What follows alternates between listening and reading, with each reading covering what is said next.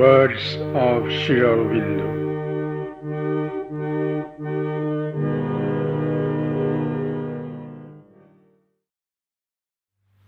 On equality.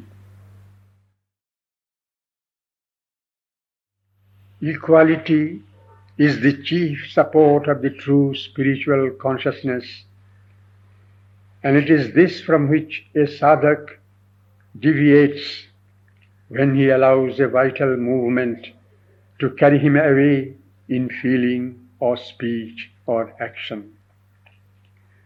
Equality is not the same thing as forbearance, though undoubtedly a settled equality immensely extends, even illimitably, a man's power of endurance and forbearance. Equality means a quiet and unmoved mind and vital. It means not to be touched or disturbed by things that happen or things said or done to you, but to look at them with a straight look, free from the distortions created by personal feeling, and to try to understand what is behind them, why they happen, what is to be learned from them, what is it in oneself which they are cast against, and what inner profit or progress one can make out of them. It means self-mastery over the vital movements, anger and sensitiveness and pride, as well as desire and the rest, not to let them get hold of the emotional being and disturb the inner peace, not to speak and act in the rush and impulsion of these things, always to act and speak out of a calm inner poise of the spirit. It is not easy to have this equality in any full, perfect measure, but one should always try more and more to make it the basis of one's inner state and outer movements. Equality means another thing, to have an equal view of men and their nature and acts and the forces that move them.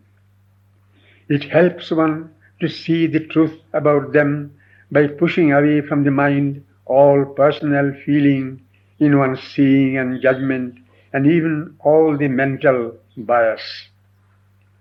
Personal feeling always distorts and makes one see in men's actions not only the actions themselves, but things behind them which more often than not are not there.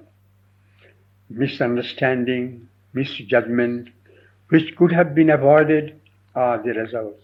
Things of small consequence assume larger proportions.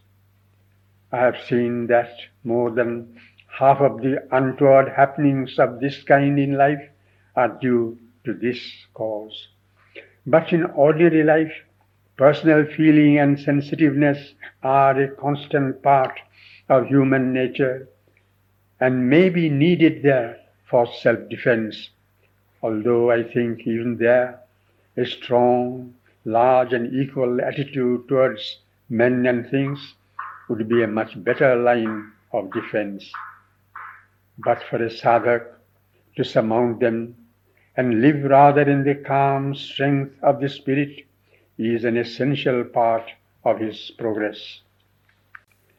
The first condition of inner progress is to recognize whatever is or has been a wrong movement in any part of the nature, wrong idea, wrong feeling, wrong speech, wrong action, and by wrong is meant what departs from the truth, from the higher consciousness and higher self, from the way of the divine.